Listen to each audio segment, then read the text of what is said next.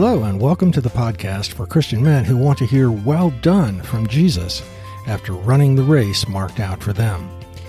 This past week, I read that the ideology of some modern educators who are trying to eradicate toxic masculinity by feminizing boys could be summed up: men are basically defective girls.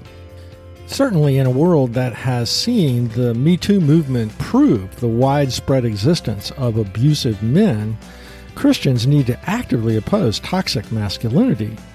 This episode asks, thinking biblically, what is and what is not the solution to toxic masculinity?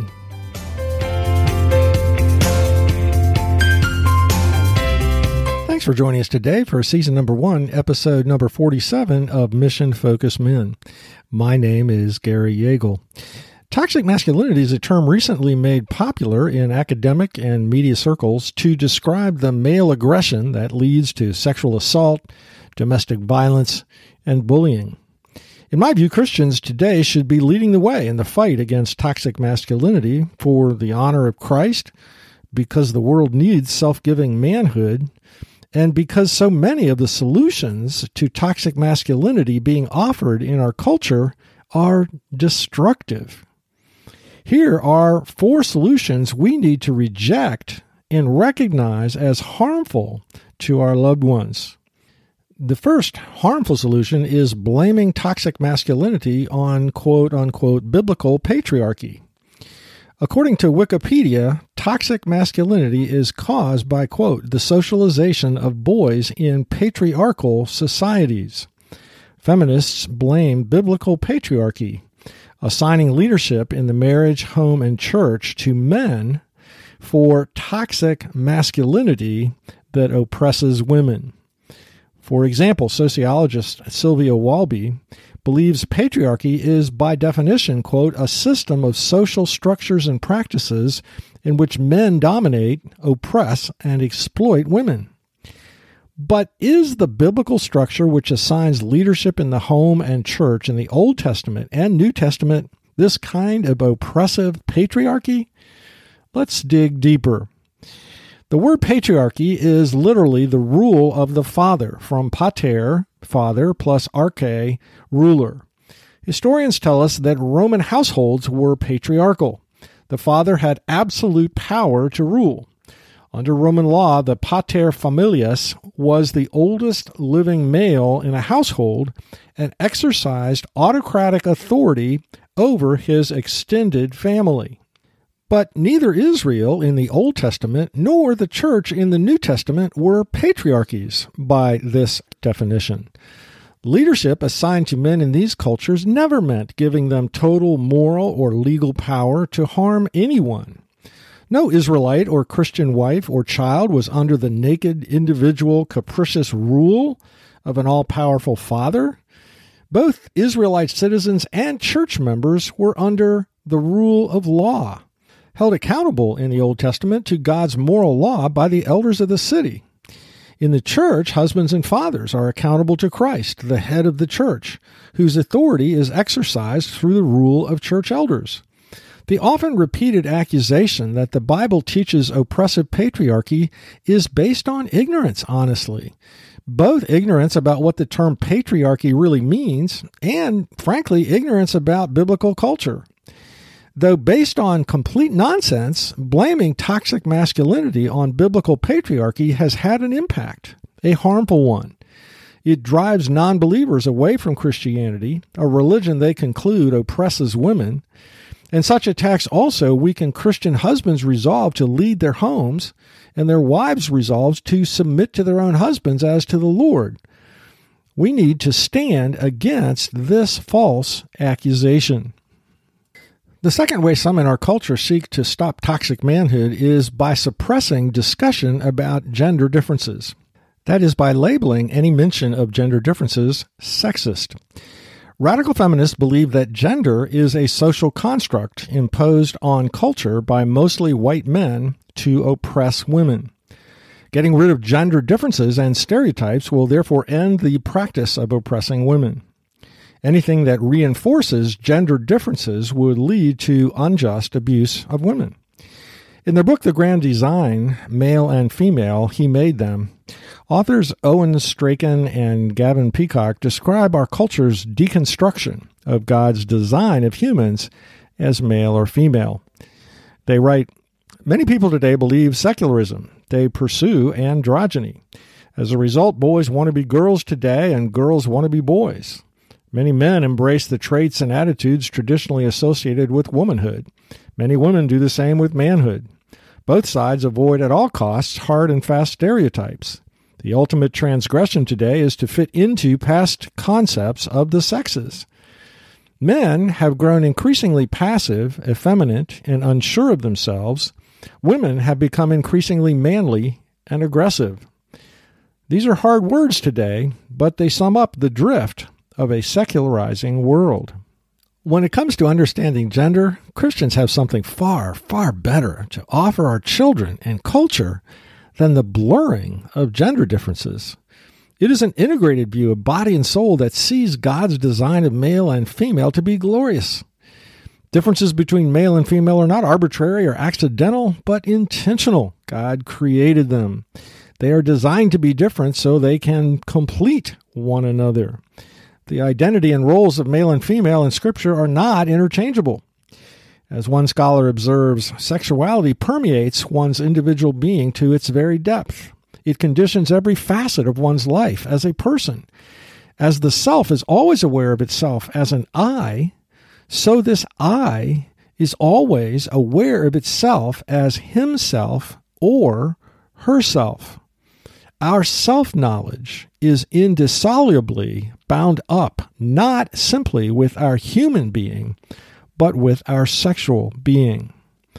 In other words, seeking to eradicate God's intentional design of male and female to be different with different roles in marriage, the family, the church, and different chromosomes is psychologically very destructive, striking at the core of one's very identity.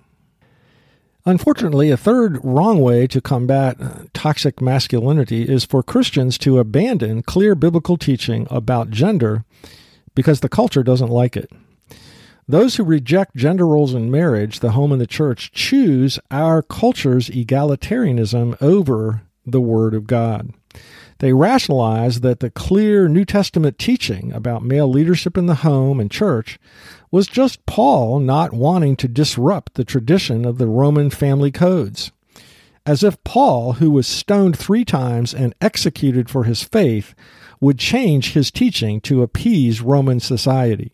When Tim Keller was asked why the Gospel Coalition required affirming complementarianism, his argument was, what opponents of complementarianism do to Scripture to reach their conclusions.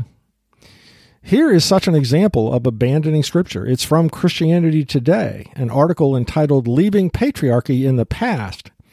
This article reviews John Stackhouse's book, Partners in Christ, A Conservative Case for Egalitarianism. And this is what the article says. Stockhouse acknowledges that certain New Testament passages embrace a sweeping complementarian viewpoint. He maintains, however, that once a culture has left its patriarchal origins behind, these passages are no longer meant to be obeyed. This article reeks of arrogance. That is, assuming that our current Western egalitarian culture, which calls viewing differences in male and female roles sexist, is enlightened more than every other culture that has not, quote-unquote, left patriarchy behind. The fact is that outside of current Western culture, nearly every culture of the world for thousands of years has recognized that men are to be the leaders of their homes. It is our culture, which denies obvious differences between men and women, that is blind to reality. The fourth destructive response to toxic masculinity is our sons being emasculated by a culture that is hostile to testosterone. Here's an excerpt from an article by David French entitled The Feminization of Everything Fails Our Boys. Our society is unlearning masculinity. It's feminizing every stage of male life, and boys are paying a steep price. Stereotypically male characteristics of aggression, risk-taking, and high-energy work and play are quote-unquote toxic and need to be medicated or educated right out of the home. Adding to the feminist home is the feminized school, complete with its zero tolerance, mortal fear of anything remotely martial, and its relentless emphasis on compassion and nurturing rather than exploration and adventure. We love the earth. We don't conquer it. Elementary school is a place of hugs, not conflict, and play is to be peaceful above all else. No more reenacting the Battle of the Bulge. No more toy guns. No more drawings of tanks mowing down stick-figure Nazi hordes. And when nature asserts itself against the ideologue's wishes, medication and education take their toll. In place of teaching men to channel their aggression and adventurous spirits in productive ways, we ask them to stifle their truest nature. In place of teaching them to protect others, we lie and declare all violence to be bad. Instead of telling the truth that men and women are different, we try to transform men into women. Those who are following the above 4 ways of combating toxic masculinity are not our enemies. Praise God, they know toxic masculinity misses the mark. Written on their hearts is the law of God and a sense of how things ought to be. In fact, I think it's quite likely that even in the hearts of ardent feminists, there's still quite often a little girl wanting to be a beautiful princess, harboring a silent question in her heart, am I lovely enough for anyone to pursue me? Will a prince ever delight in me? Will anyone want me? Will anyone fight for me? In her dream, there is a prince who overcomes whatever obstacles he must battle to prove his love for her. Through his strength and valor, he wins her heart.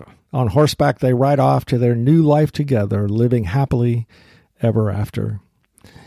John Eldredge observes fairy tales, literature, music, and movies all borrow from this mythic theme. Sleeping Beauty, Cinderella, Helen of Troy, Romeo and Juliet, Antony and Cleopatra, Arthur and Guinevere, Tristan and Isolde. From ancient fables to the latest blockbuster, the theme of a strong man coming to rescue a beautiful woman is universal to human nature. It is written on our hearts, one of the core desires of every man and every woman. Those from other cultures have different names for their romantic tales. I believe these stories of romance point to the story of romance, written on every human heart in shadows, because it is the gospel story. We are the future bride of Christ, seeking to make ourselves beautiful while we await his arrival. See Revelation 19:8. Jesus is the bridegroom who overpowers Satan, sin, and death to rescue us, draws us to himself with the cords of love, and brings us with him into the adventure of being kings and queens who rule over the kingdom he has renewed. Our lost culture knows toxic masculinity isn't the way manhood is supposed to be. Many are mistakenly attacking the second of these 2 words, masculinity. But what they need to see is that in Christ, men have the resources to attack the first word, toxic. They need to see godly manhood. The answer to toxic masculinity is you and me. We need to show the world godly manhood that seeks to satisfy our masculine heart desires righteously.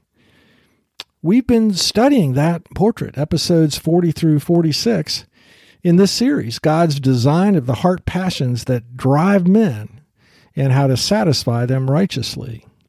As we close this series, let's review. Men's hearts are designed to need first a king to honor. Men are designed with an enormous capacity for loyalty to a commander-in-chief we want to please. But as James points out, that requires battling the desire for the approval of other humans. We looked at 4 ways to intensify our desire to please God and reduce our desire to be people pleasers. First, understand that being liked by everyone is not a panacea, but a trap. Proverbs 29:25 says, "The fear of man lays a snare, but whoever trusts in the Lord is safe." Second, expect to not fit into the world. Jesus said, "If you were of the world would love you as its own. But because you are not of the world, but I chose you out of the world, therefore the world hates you." Third, realize what a privilege it is to give God pleasure. That is the definition of pleasing God. Out of gratefulness and love for Him, we can give Him this gift. Fourth, Jesus is worthy of our supreme allegiance. There is no more decorated warrior, no more compelling commander, no more loving master, no more inspiring example, no more deserving king than Jesus Christ our Lord. Second, our hearts are designed to need a sphere of earth to subdue. Most men dream of greatness, of having a major impact on the world. Such dreams should not surprise us, since men were created for impact. That is why God placed Adam in the Garden of Eden, to transform it, to enable it to reach its full potential, to cause the world and culture to flourish.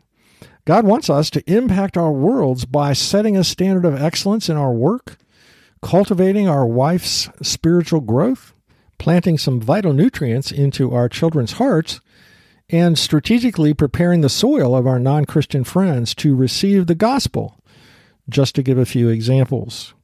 But the key to actually having impact is staying focused. The third need of the masculine heart is a battle to fight. God designed Adam to be the protector warrior of the garden. We are called by God to protect those around us, especially our families, physically, emotionally, and spiritually. Understandably, most Christian men struggle to understand what it means to be a spiritual warrior. So here's a review of some of Satan's tactics. 1. Destroy the faith of Christians by getting us to doubt God's goodness.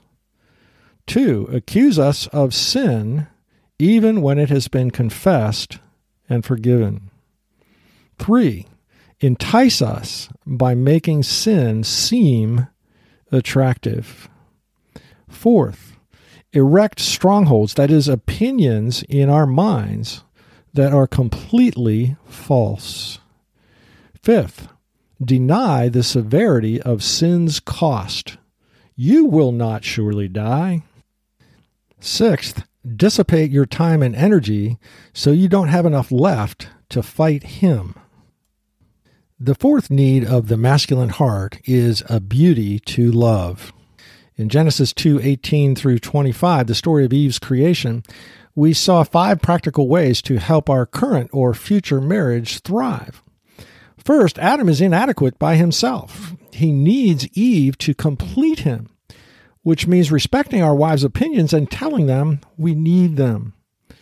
Second, the process of observing and naming the animals seems designed to cause Adam to appreciate Eve. Wives need continual words of appreciation. Third, loving our wives as our own bodies means paying close attention to them. Fourth, in a fallen world, leading our home is hard, but we can't surrender to the cowardly impulse to relinquish our responsibility as the head of our homes. Fifth, loving our wives well means generating conversations to help her safely share her heart with us and taking the risk of revealing our hearts to her. The 5th need of a masculine heart is for a brother to work and fight beside. The pleasure men find in camaraderie, especially in a tough fight, as well as the example of Jesus' male friendships, show that men need a brother to labor and fight beside. God never intended Christian men to fight their spiritual battles alone, yet the majority are. In today's world, the stakes are too high, the battle too fierce, the enemy too wily, the attacks too frequent, the cost of defeat too severe for any Christian man to be fighting his spiritual battles alone. The 6th need of the masculine heart is for a heritage to pass on. Abraham's covenant responsibility as the head of his home was to build his heritage into succeeding generations. God said about Abraham, "I have chosen him that he may command his children and his household after him to keep the way of the Lord by doing righteousness and justice, so that the Lord may bring to Abraham what he has promised him." Old Testament history reveals that the fathers rarely obeyed this fatherhood calling. The good news, however, is that the Messiah came because God's covenant people could not keep their covenant responsibilities in their own strength. Jesus has come to turn the hearts of fathers to impact their children and turn the hearts of the children to embrace their spiritual heritage. Jesus can empower us to recover this vital responsibility in God's kingdom of building a godly legacy.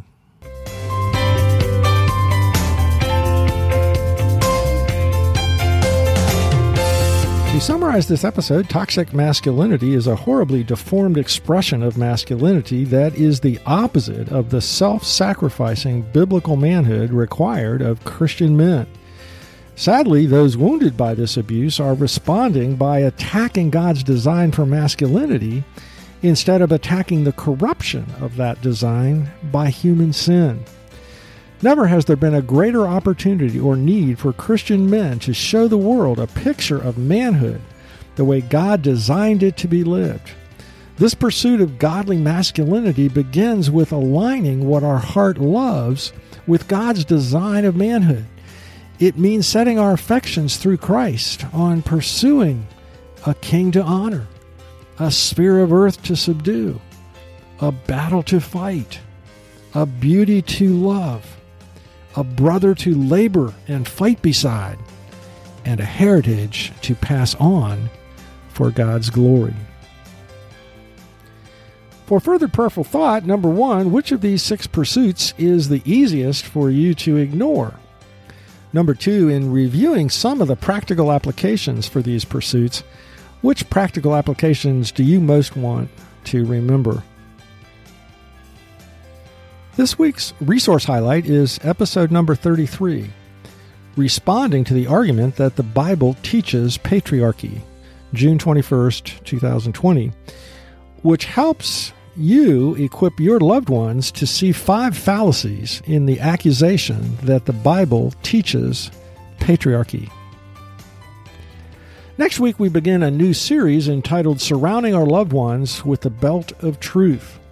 Since Adam was placed in the garden to be the warrior protector of its inhabitants, this series is designed to equip you to help your loved ones develop a biblical worldview of key topics shaping our culture. If this podcast has been helpful to you, don't forget to tell other Christian men about a podcast that helps them stay focused on their mission from Christ by inspiring them each week while they commute or work out.